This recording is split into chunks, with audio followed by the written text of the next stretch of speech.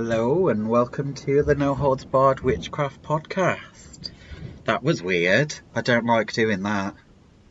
You'll I'm get so used used to to that it. weirdo saying it. I'll get used to it eventually. So tonight we're going to talk about the traditional method. So believe it or not, this is actually a getting ready session, isn't it really? We're trying to get certain things out of our system ready in advance if you haven't heard already. As Liam put it, quite frankly, in our first episode and how we didn't get actually cut off, I do not know. We now have a new YouTube show, should we call it? A Facebook Live YouTube show. We're on Paranormal TV, everyone. For Paranormal TV. And yeah, so we obviously have to do a lot simpler version of this because they're not witches. Obviously, as what do you call them, Liam? Paranitwits. Paranitwits.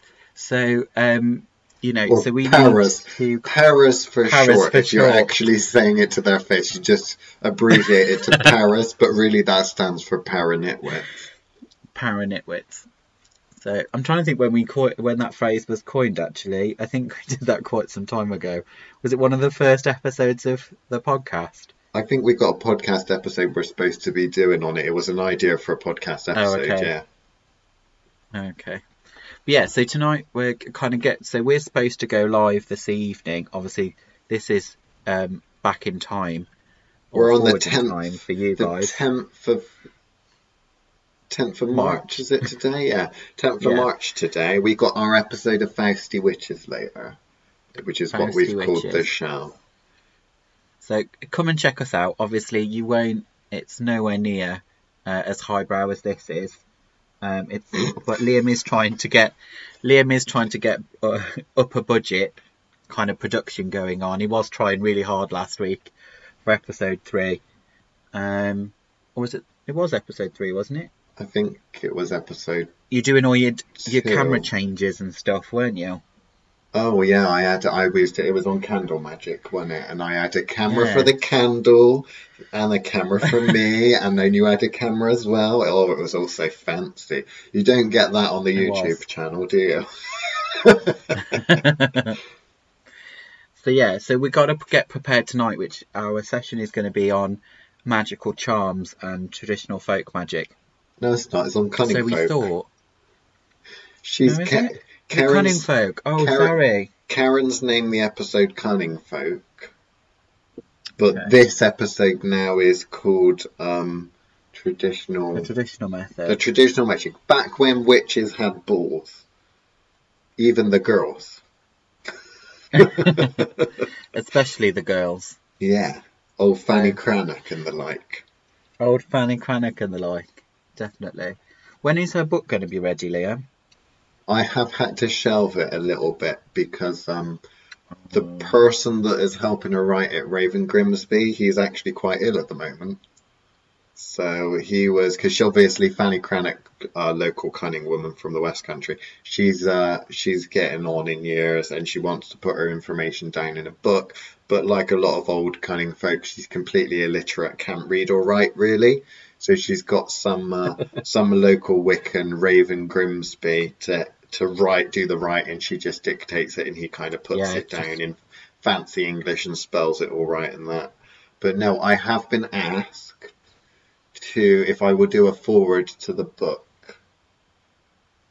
So I am going to do one, but it won't be a nice one. So whether that actually gets published or not, we won't know. I don't know if Troll Books will publish it. I don't know, because I don't intend on giving it a nice review. So, it is going to be one of those things. But yeah, there we go. So you're leading this one. So what's going on tonight then, or today, if you're listening on the car on the way to work or something? So today we're going to talk about we're going to talk a bit more about Raven Grimsby, aren't we? Are we? Because we also had we're going to have we're talking about the fact that we had Folk magic, Are we? traditional I'm not method. even sure what we're talking about today. It's called the I've lost the traditional plot. method. You can see why I normally do the hosting part and the intros and stuff. It's called the traditional method, and we're talking about traditional witchcraft, for crying out loud, and not the Kelden sort Yes. of traditional witchcraft, proper traditional No. witchcraft. We're not talking PKTWs No, because we do. Yeah. we're talking PRKTWs, pre-Kelden traditional witches. Pre-Kelden traditional witches. Okay. Well, then I suggest you tell us a bit more about what you think traditional witchcraft is, Liam, because obviously you're clearly the expert on it, When I thanks to our Fanny think Crannock. When I think of, well, I mean, she was my best mentor, Fanny Crannock was. She taught me all of the best dark magic that I know, our Fanny. Dark is our Fanny.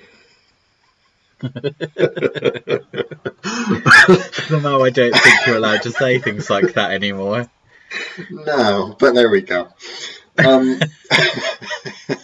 Bless her, old Fanny Crannock. She is a bit old and whiffy, and she does smell a bit now. But, you know, I don't even know how old she is. But I'm looking forward to finding out a little bit more about her, because apparently in her book, Fanny Crannock's Village Witchcraft, there's going to be a section a little bit about her backstory and stuff. So I know she's got interesting relatives and things.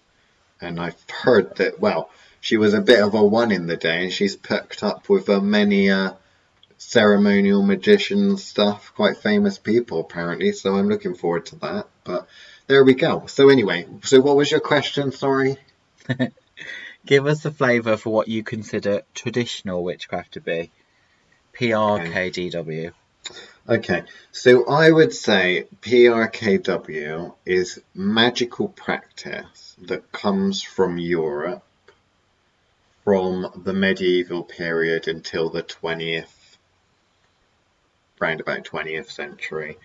Early 20th century, maybe before, so it ends really by the end of the Victorian period.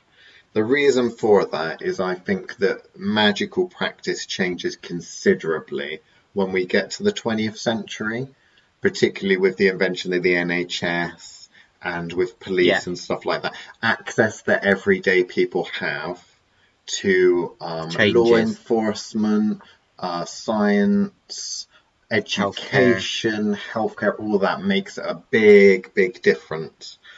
So what we've got is really that word witchcraft and kind of what it means. Because the problem is that throughout that period of time, from medieval period onwards, the word witchcraft actually does seem to change a lot. So depending on who's using the word, it has many, many, many different connotations. It originally starts with being, it's always negative, it's baneful, maleficent, black, evil magic. If you practice black evil magic, well, not modern left-hand path, no, because we know that they're all a bunch of, well, never mind. Yeah, but it is bad magical practice, essentially, and quite mysterious, because, of course, back then, you wouldn't start normally coming out and saying, well, I'm a black witch, I'm this, I'm a working against you, because there was a lot of laws in place, and that was a very scary thing to do. So if there were witches a working, they would be doing it in secret. Now, in the broom closet. In the broom closet, which there would have been an actual broom closet back then as well. So whereas what happens is, as it changes, because there's witchcraft laws that prohibit maleficent evil magic and labels people that practice that as witches, the powers that be tend to say if they don't like you, then they'll prosecute you, steal all your property, throw you in jail, maybe even kill you in some instances. And burn the witch, hang the witch, drown the witch, all that stuff. So what you've kind of got is you've got people that aren't really practicing maleficent magic, but they're still getting prosecuted for witchcraft. Some of it's hysteria, like the famous witchcraft trials of Salem, Massachusetts. There weren't really any witches there. It's just completely hysterical people. Other instances, there are magical practices, but they're not necessarily baneful. So if you've got the priest, the local parish priest, and that parish priest doesn't like having to put up with a certain old wise woman, he might She's got more clients. he might accuse said old wise woman of witchcraft. So she might be a magical folk healer or something like that. Don't matter. Midwife. He's just going to turn around and say, she's a witch, get rid of her. Similarly, like you've said before about in terms of it's very easy to pick on certain types of people. So if you've got someone that goes against the grain, that's a little unusual. Say you've got a woman that's never married and she's quite wealthy. What was the ways of targeting said women, Chris? You know, to steal their property. Targeting a spinster? Yeah, targeting a spinster. Yeah. Well, yeah, because, either they've not had children and therefore haven't had to go through the costly process of bringing up children. Obviously, very different cost to now. But if you've been able to, because you not only don't have children, so they've got less outgoing, but you've also got more incoming because you're able to work for longer. So, these spinsters were able to, make yarn, make cloth, other, handicrafts that were able to make them money, which means they were single women with lots of money and lots of influence because of it, because money talks. As opposed to, these other women. The other option is, back in the day, you could still acquire finances if you were a widow. And until you were married again, you were actually independent. It's about the only time you were, is after your husband died. So, most men that wanted to progress were trying to marry the rich widow. Get me words out. In order to control her influence and her finances.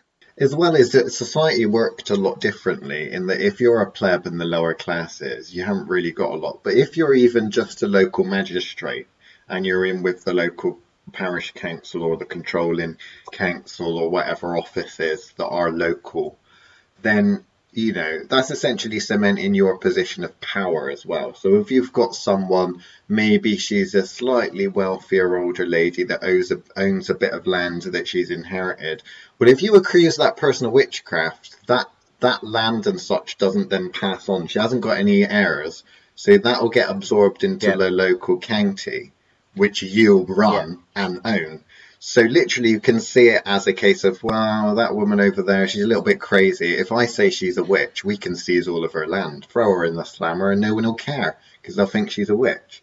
Now, I know in the 90s specifically, there was a lot of kind of feminism that went on that kind of pushed that kind of, well, witches were always strange women that were rebelling against the patriarchy and stuff. And there may be situations of that, but let's not label witchcraft in that tiny bracket. I mean, when you go to France, for example, far more men were prosecuted for witchcraft than women. So you've got the cunning folk over there. So it's not really as simple as saying... It's not that simple. It's actually a very muddy word, the word witch, and it's got a lot of connotations and a lot of history, and it changes. Because people often, I've heard magical practitioners say, oh, well, they never used the term white witch or black witch or anything like that. Well, actually, they did back in the 1700s, because it changed from being a witch is just a bad practitioner to all of these other local cunning folk being labelled as witches, to the local cunning folk saying, well, okay, yeah, fine, I'm a witch, whatever. If you're going to call me a witch, but I'm a good witch. I'm not a bad witch. I'm a good witch. So then you've got the word witch meaning bad, magical practitioner, to it meaning magical practitioner, to people not being able to distinguish between magical practitioners. So then they come out with these ideas of that person's a black witch, or I'm a white witch, or I'm a this, or I'm a that. And it's just gone from there, really. I mean, it's a I wouldn't say polluted word, but it's a word with a huge amount of history. And I do wonder sometimes, past the 20th century, when things got a little bit love and light, because the root of traditional witchcraft, I think if I was to sum it up, is survival. That's what it's about.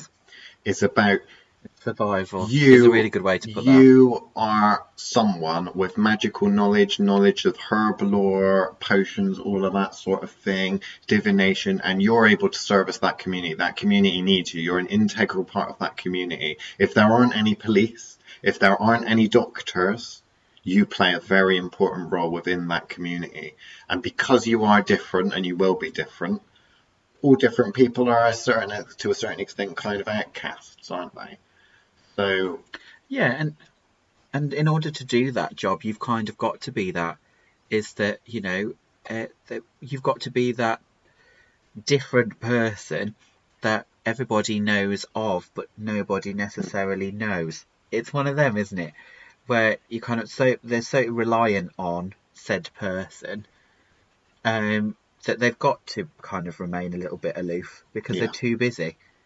Um, because you literally would be doing everything that's necessary. From one day you might be delivering babies, for example, to the next day you might be, cursing an entire family line of yeah. crop bearers. So there's a couple of things that is really important that we pick up on. We're probably going to talk about hereditary witchcraft at some point, but let's leave that for the Patreon, Yeah. because we can. So let's leave that Yeah, for the let's do that, Patreon, and because we instead can. let's really delve into the archetypes and difference, that kind of cut-off point of the 20th century when it stops being really traditional witchcraft and starts turning into something else. And you can tell by the work that the people do. So if you look back at all the references to cunning folk and you do a little bit of digging, you'll find that the cunning folk would help farmers. There'd be midwifery there'd be veterinary skills, there'd be this, there'd be that. It was all necessary for everyday life. If your chickens came down ill or your livestock came down ill and there aren't vets, the farmer would know an awful lot about their livestock. Don't forget that. A lot of these farmers, they're raised with a huge amount of knowledge that gets passed along. Even farmers today know a huge amount.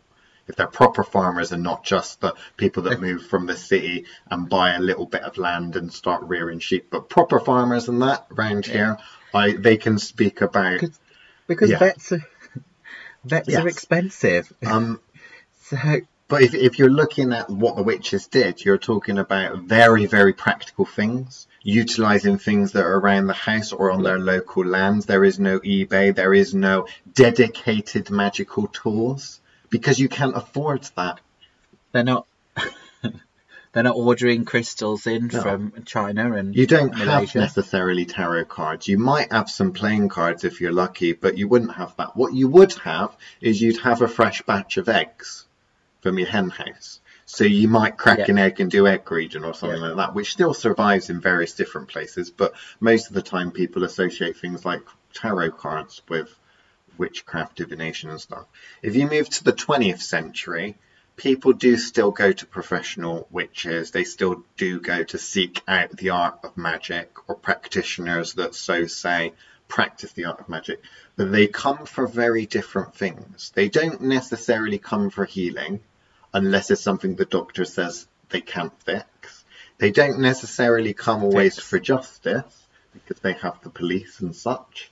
What they do tend to come for is, I want to speak to the dead, or I have a terminal condition, or how can you help me with this because the courts have failed. So now you've got less the local cunning woman down the road, quick, fetch her, I've broken my leg and I don't want it to be infected. Now it's a case of, well, I went to the doctors and we've had all these scans and that. They still can't tell me why it is, and now they're saying they might have to amputate my leg. What can I do? Oh, I'm going to have to go and look at other alternative therapies and practices. You're not going to do some Reiki then? Let's not talk about Reiki. Come on, please don't talk about Reiki on this. But so the archetype of the traditional witch is what lives. The archetype of no nonsense, straight to the point, survivalist and necessary, jack of all trades, or a specialist, because that's the thing. We talk about witches nowadays, I think we think of like a doctor. You go to school and you learn an awful lot about medicine, Whereas back then, you may be Yeah. talking about certain cunning folk, particularly, that maybe only specialised in certain charms and things that got passed along. You don't always have. It was more of a case of the more famous you were, or infamous, more likely, the more you could do.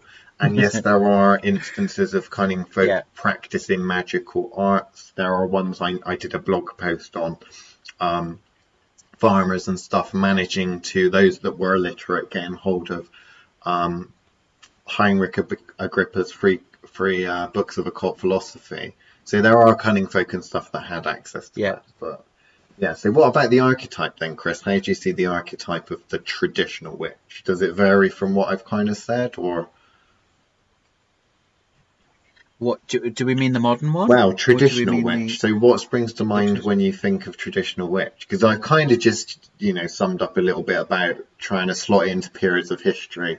Because before medieval times, were there witches? Did the word exist? It's one of those, isn't it? We've touched on this before, where essentially the the word doesn't exist, but the Yeah, archetype does. So you would use you would think, if you go back to kind of the classical period or before, you've got a different set of archetypes. You've still got the spinster, so the traditional witch kind of is still there in that sense, as the archetype in that way, where it is the crone part, where these modern folk steal the crone idea from, of this cunning wise woman, good with handicraft, good with words, very knowledgeable. You've also got kind of priestesses and sorceresses, are your different kinds of categories that you get of witches. You also get kind of your demigods and stuff, where you've got the closest you get is these kind of sorceresses, which are kind of half divine. And then you get seers and priestesses and all those sorts of things that are able to command energy or ask and petition on your behalf. So that's the kind of intermediary kind of stances. You don't have necessarily the word witch, which for me, witch is still is a very practical word. That bits you were saying about cunning folk throughout different periods and stuff, and traditional practitioners, is that practical aspect. And I think that's sometimes what's lost in modern representations of the word witch, is we lose some of that it practical starts being turned stuff. into a religion. It's gone a little bit too, yeah, a religion, or it gets too magical, Yeah, too Disney, where they're trying to talk about concepts that are bigger than the day to day. And I think that's what's kind of lost in some of the modern translation part. But yeah, my traditional archetype of a witch. So when I think of her, I think of, yeah, that wise woman or man. I still can't help going towards the feminine. I know that is wrong, and I know how wrong that is, but it doesn't stop my brain going there for the archetype. Is going back to this kind of, uncouth um, person from the edge of society that was integral but left at the peripheral, like that whole point of it existed with, and they do fall in and out of favour. Like, I do think of that kind of, like, where they go a bit dodgy, and that one moves on, and we get a new wise woman that comes in. I think some people think of them as part of that, they don't travel. I think is part that I think often gets there, is that they've always been there. She's 300 years old, she is. Where I think kind of, whether it's a mantle, it's a title that kind of carries from which to another. So, maybe this Merlin guy did exist for, 300-400 years, and actually it was a title as opposed to a person, and actually went from one to the other. Obviously, Merlin is also that cute little bird, isn't it? There's a whole species of owls that are called yeah. Merlins. Um, that those kind of link-ins for me always tie into that mythology. I think what's so special about the traditional witch is that mythology that goes with it, they must have been so important based on the fact that the mythology is so rich. That the archetype is so strong. Which nowadays kind of splits into kind of mage and witch and all that all that sorceress and all those different words that form different archetypes of classes of witch from the olden days that you don't see now. And they haven't translated. The mythology is still intact, I think, for me. That they kind of exist still in their own period. Like, we look back at them, and even with the kind of, the PKTWs, is that kind of trying to reach back at it and touch at it, even though it would never work in the public, in the modern day, because they would never fulfill that role now, because they're not needed as midwives and as a replacement for a doctor or a a replacement for lower level country disputes. It would be, that's the other part that often is forgotten. You might have the wise woman is the woman that you went to when you'd got a dispute, a kind of civil dispute between two people that kind of goes, no, that corner of that that field, he's been cutting into my part of the land for so long. And they would settle disputes between farmers before you had formal land rights, and magistrates before they existed. They would settle disputes like that in some parts of kind of Eastern Europe and Russia. Those women still exist. There is women that you would go to that between two, he reneged on my deal, and you would go to the local wise woman to settle that dispute. Like, they depending on the time period and the parts of the world that you're in, they don't exist. I don't think they really exist nowadays in the UK, or they're trying, like Fanny, to pass on their information before they go. But the actual role itself doesn't really exist only within the families. What you will find is you find the matriarch or the patriarch of the family, who is the person which, when the family is in dispute, that's normally the person that settles it. Well, imagine that person, that matriarch or patriarch, the respected member of the family. Imagine that person being the person in the village, and imagine the family being the village. And they're normally that person for a reason. It's because they're strong and necessary. So they might not be the leader that wants leadership and wants to lead, but they are the person that everyone knows. They're the person that everyone relies on. They're the person the witch. So we've got literally like 3 minutes left, and I think that there's a super important point. Whenever you pick up a book on traditional witchcraft that's supposed to be pre-Cowden traditional witchcraft, you're only ever looking at cunning folk practices. I've got a book called Cursed Britain. I think it's a crap book because it talks about Cursed Britain, supposedly a history of black magic. It doesn't talk about black magic, it talks about cunning folk practices. The cunning man or wise woman was the person you went to undo the black magic that's set upon you. So where are these secret practitioners, the original black magic, the witches that were the original witches when the word just meant maleficent magic? Where were they throughout the ages, from the medieval period onwards? Where are they today? And why don't we know about their practices? And I think we've only got 1 minute left, so we might have to actually answer that one in the Patreon, which is worth joining the Patreon, clearly. But I'll try as quickly as I can, but I think that in the short, the answer is they probably do still exist, but at the same time, are they necessary in the same way that they once were? Because those sorts of people were the people that, were the revenge. They were the harpies of the world, the vengeful ones. that were gone to in order to deal with it.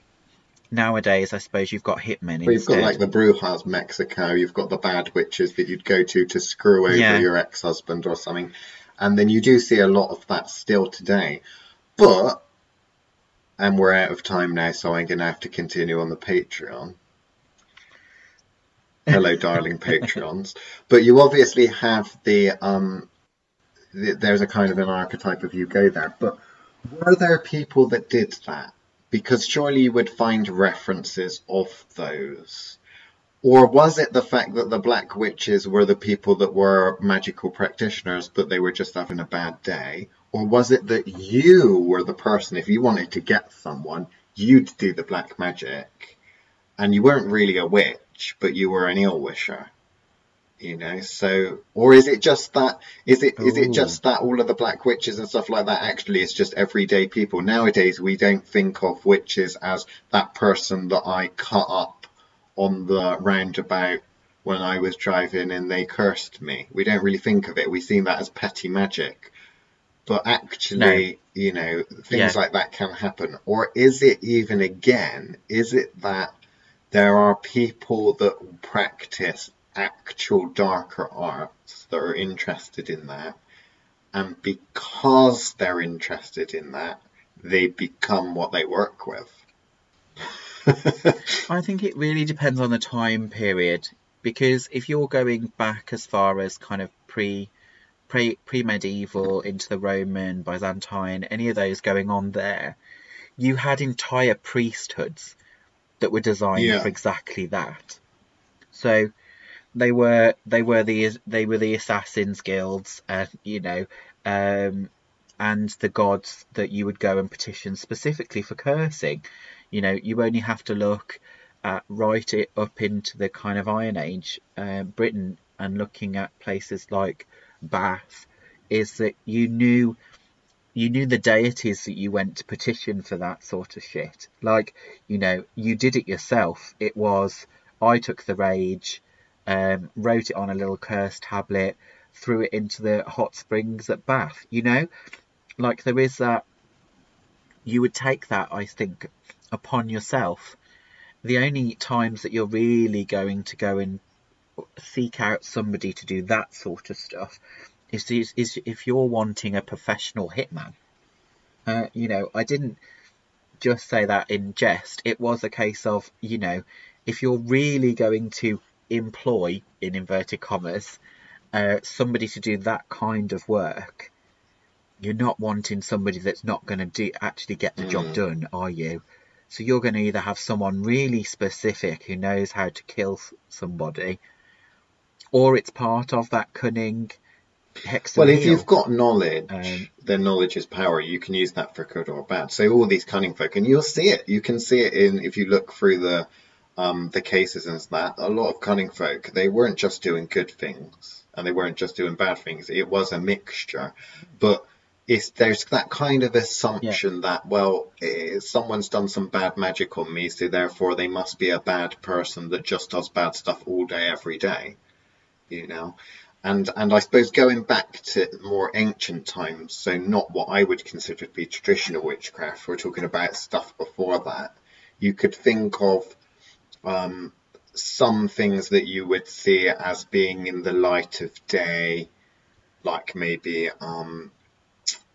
Delphi or something like that, that's super famous, but at the same time, think of yeah, some people that may work with deities or may work for deities in temple complexes that may be a bit darker. And although it's not their main purpose to do maleficent magic, that's the one that you'd go to if you wanted to do that.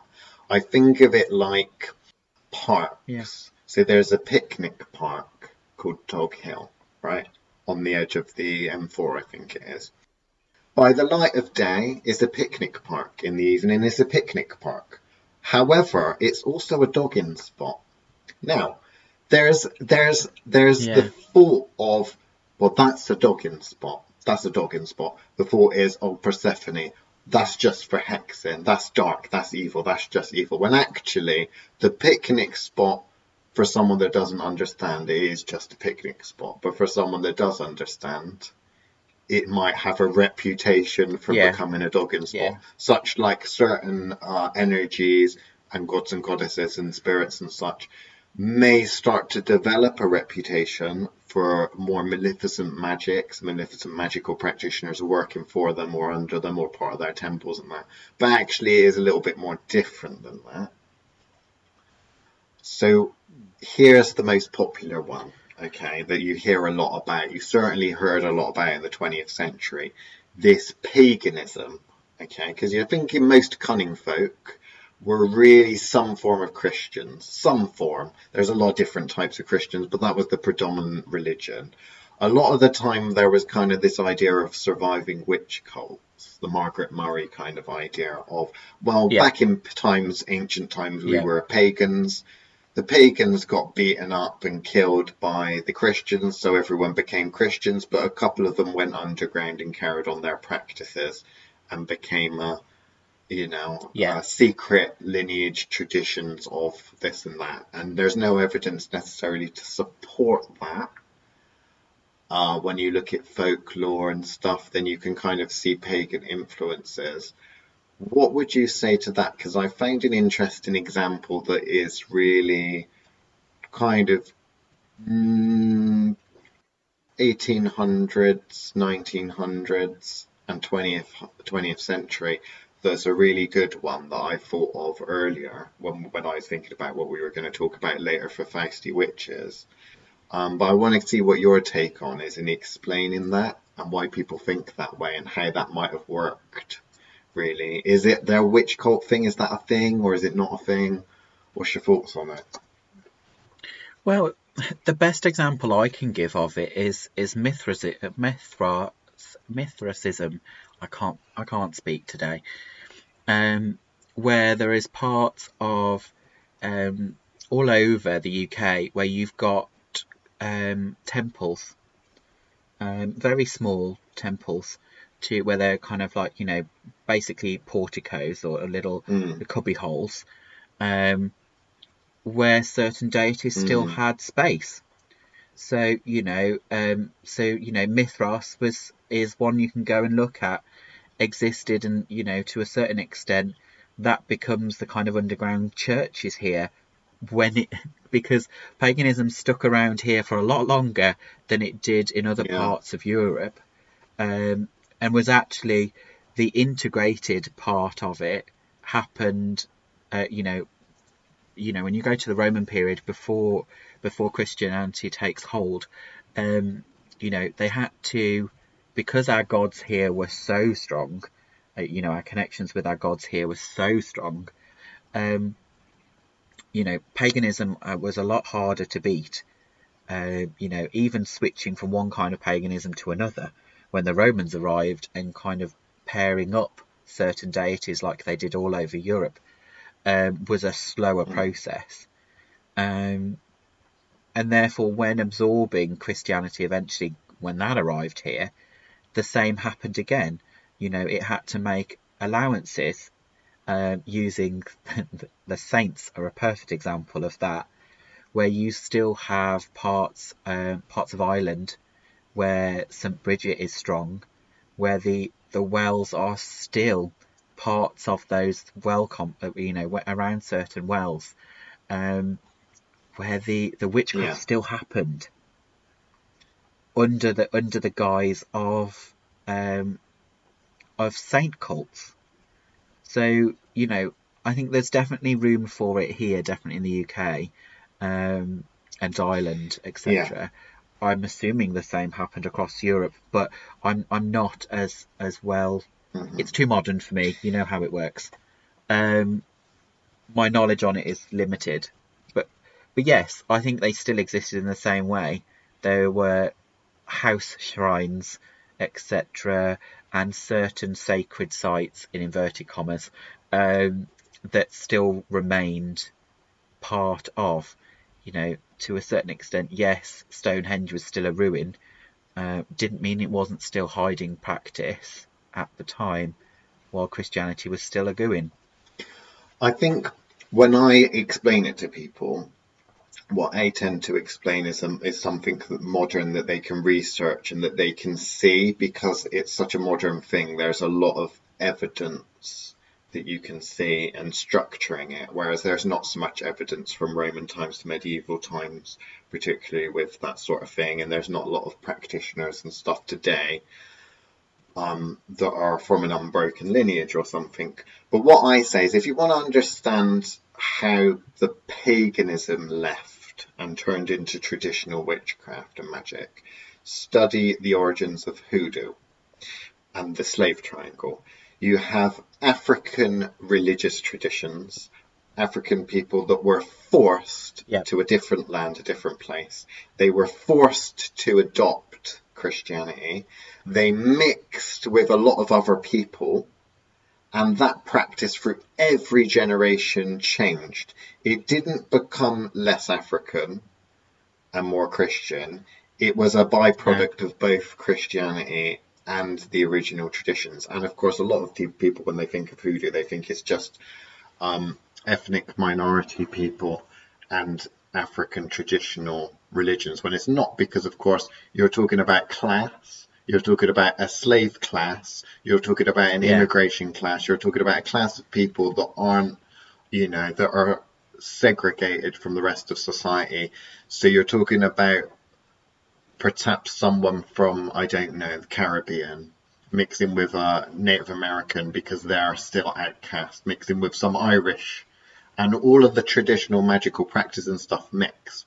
What you have kind of with paganism is you have, particularly if you're talking about Britain, you're talking about the Celtic, because it's not really a Celtic religion, but you're talking about the different tribes slowly being forced to adopt Christianity. Some of the practices get turned, you get capped, but the key point is that if you are a child, you're being taught by your parents, who were taught by their parents. So whereas some Celtic tribe may start off being some Celtic tribe, when they meet and are forced to adopt Christianity, or they decide to adopt Christianity, some of the practices go through, but bits get changed and tweaked throughout the generations. And it becomes, if you get fabric and you put red paint on it and stain it, if you keep washing it, and throughout time it stops becoming red and starts becoming pink. And that's what you kind of find, is you find that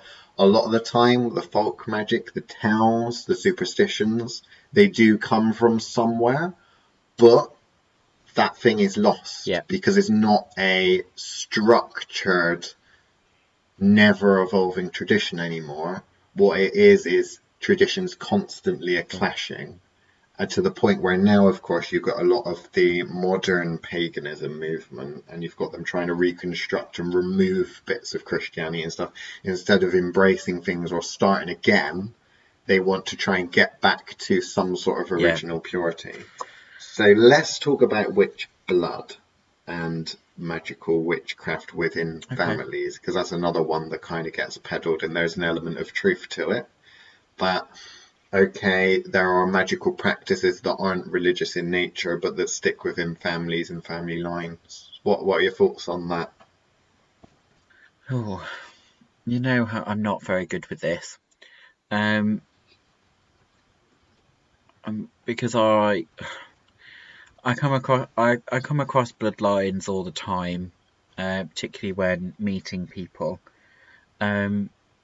And I don't mean that from magical points of view. I mean kind of like, the subtle flavour differences when you meet people for the first time, and you're like, oh, every now and again you're like, oh, how did that get there?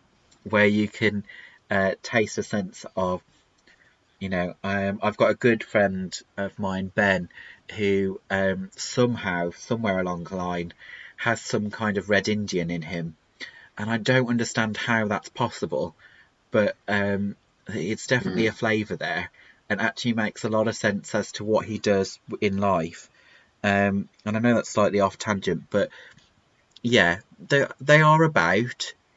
I don't think there are that many of them still where they're not they actually know. I think that's the problem, is that there is I think there's still witch bloodlines about. I just don't think they practice or even know anybody from their families that do practice. So if somebody's rediscovered their lineage, it's a surprise to them rather than something, or something grandma joked about, and they finally started to take notice. I don't think there are very many trained family lineages anymore where the information is physically passed. Okay, yeah. But I don't know if that's something you would say or I agree think with. But I've certainly not to come a across certain many. extent, what I tend to think of it as this is something that actually is I could relate to my family, but I won't relate it to my family. I'll use someone else. I know someone who's a great piano player. They have long fingers. They can do the keys, the stretching for the scales, all of that. They're great at piano. They didn't learn how to play the piano from their parents because their parents don't play piano. They learned from going to piano school. But they do have relatives in the past that passed on the genes that were actual piano players, concert pianists. So you've got lineage there to a certain extent of, okay, you're a piano player now, you've got an innate gift for that. That does come from other people in your family, but there's broken lineage there.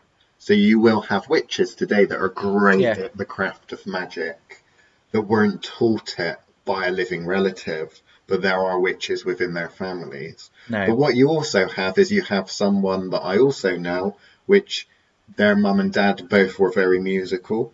They both played piano and they taught their kids piano. So there is a lineage there that might go back one or two generations. You get that kind of with magical practice. People have innate abilities, of course, and they may decide to foster those on their own or seek out like-minded individuals. However, there's always broken points. So eventually, even if you traced your lineage back to the past 4 generations were piano players, you'll also get a blockage point where that person, assuming the piano still existed back then and it wasn't something else, that they weren't.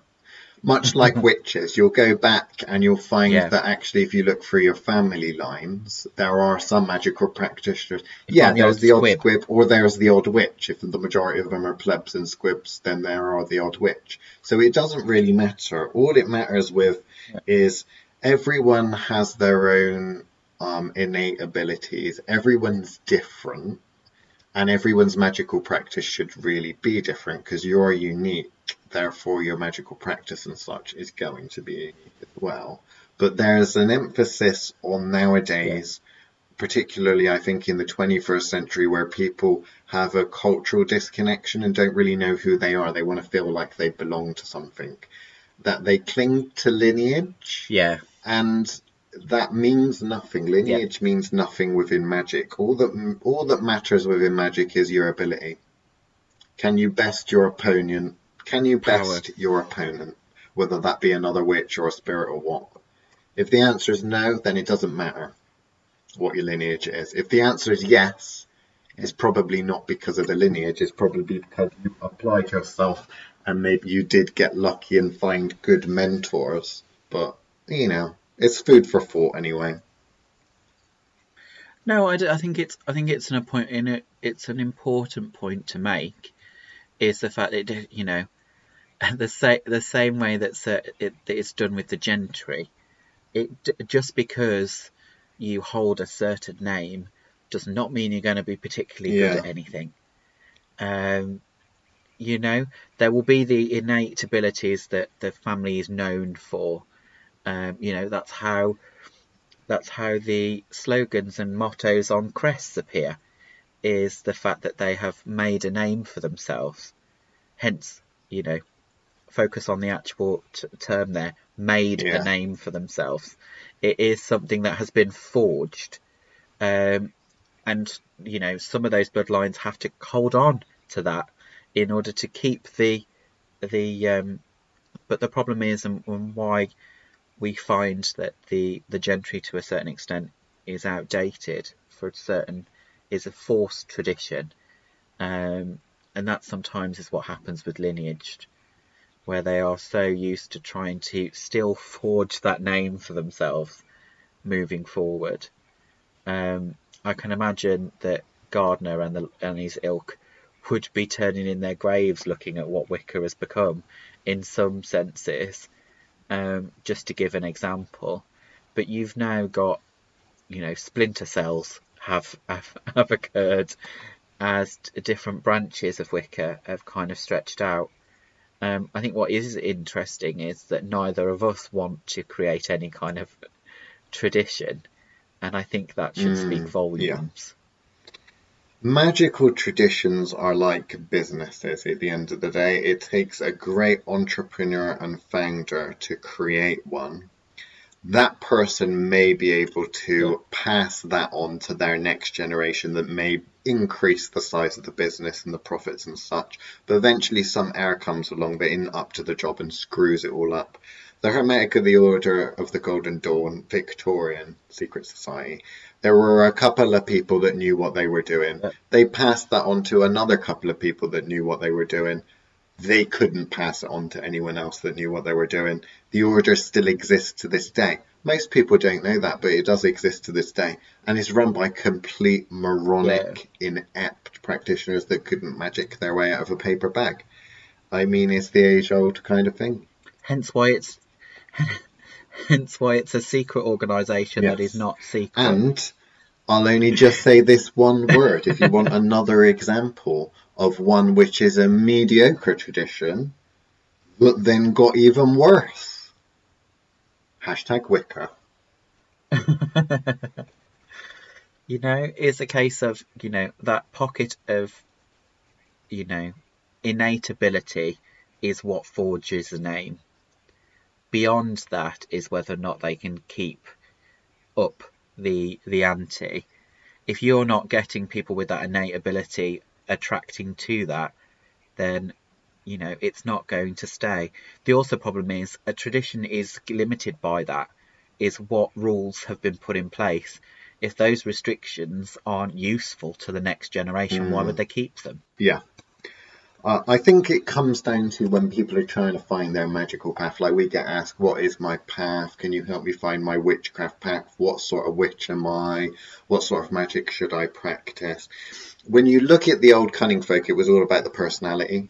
It was about them as individuals. Their personalities, their personal ethics, the culture they're from, influences their magical practice. Their magical practice doesn't influence their culture. What it does is they influence their magical practice. When you get books like this one, Black Toad by Gemma Gowrie, what that tries to do is set down magical practices. You don't get and label it as traditional witchcraft, because what they do, these sorts of authors, they'll take a group of practices and say, traditional witchcraft, this is what a load of old witches used to do from the past couple of hundred years. If you do those, then technically I suppose you could call yourself a traditional witch. When actually it's not the practice that makes a traditional witch. I think it's the archetype and the culture of that. Yeah. Same with other things. Yeah. And it's not just magic. And the modern world doesn't allow for that archetype to exist, because that doesn't fit into modern society anymore. So really, at best, you're going to be recreating what is possible. You can go in on these, like we like to talk about and diss the Facebook groups. You can go in Facebook groups that are dedicated to #traditional witchcraft. You'll find the same people posting the same things and copying books. You'll meet traditional witches, you'll meet proper witches, and if you get 100 of them in the room, they won't all be doing the same thing, but there will be a something there that links them, and it's normally a personality, an outlook, that sort of thing. Our old Lady Poison, right? We don't practice the same way that Lady Poison does. She would be classed as a traditional witch. She comes from a tradition of traditional witchcraft, unlike us, which we don't. Yes. But there's something there that we get on. We get on with her. We're friendly with her. Our practices are similar, and our ethics, morality, journey, path, that sort of thing is similar. We're on a similar path that you'd probably put in the witchcraft umbrella, but we're different people and we don't practice the same thing. And what? No, not at all. So is there anything else we're missing out? It is just an extension of that, really, of this. It comes down to, I think these days, is a sense of belong. Yeah. Which is of belonging, which is the issue I have with it the most, I think, is because these traditional witches, these cunning folk, it wasn't about belonging. No. They had something to offer to the mundane. You know, it wasn't about, they weren't in it to, yes, they might take an apprentice, and I know we've covered this before, in order to make sure that that's still available. You know, maybe the several centuries of Merlins were a cult or were a title that people inherited. But, you know, you're still down to the fact that actually these weren't people trying to fit in. These were skilled people that had something to offer. And I think that's what's lost in this modern revival of witchcraft, is that people are too busy trying to define themselves by a set of titles, rather than actually having that self-discovery and going, well, actually, what do I have to offer? What am I actually achieving? And surely the work should speak for itself. So you shouldn't be getting clients because you've happened to find a niche that makes things pretty. It should be because the product you are offering works. Yeah. Now, it being pretty might be the way in which it works, but, you know, if you were selling jewellery, for example, you may craft the best jewellery, but you don't see that. What you see is a lot of the same.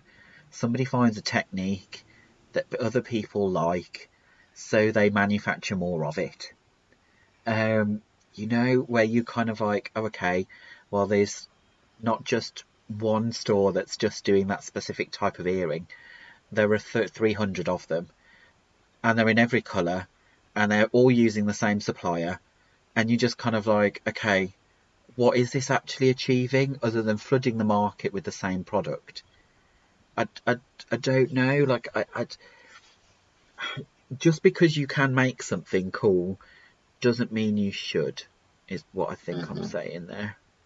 Yeah. If there isn't, like, you know, I'm all for everybody. Like, lockdown's a perfect example. How many cake shops have all of a sudden appeared online where people are forming cake shops in their kitchens, and selling cupcakes? Like, do you know what I mean? Like, not everybody needs to have a shop.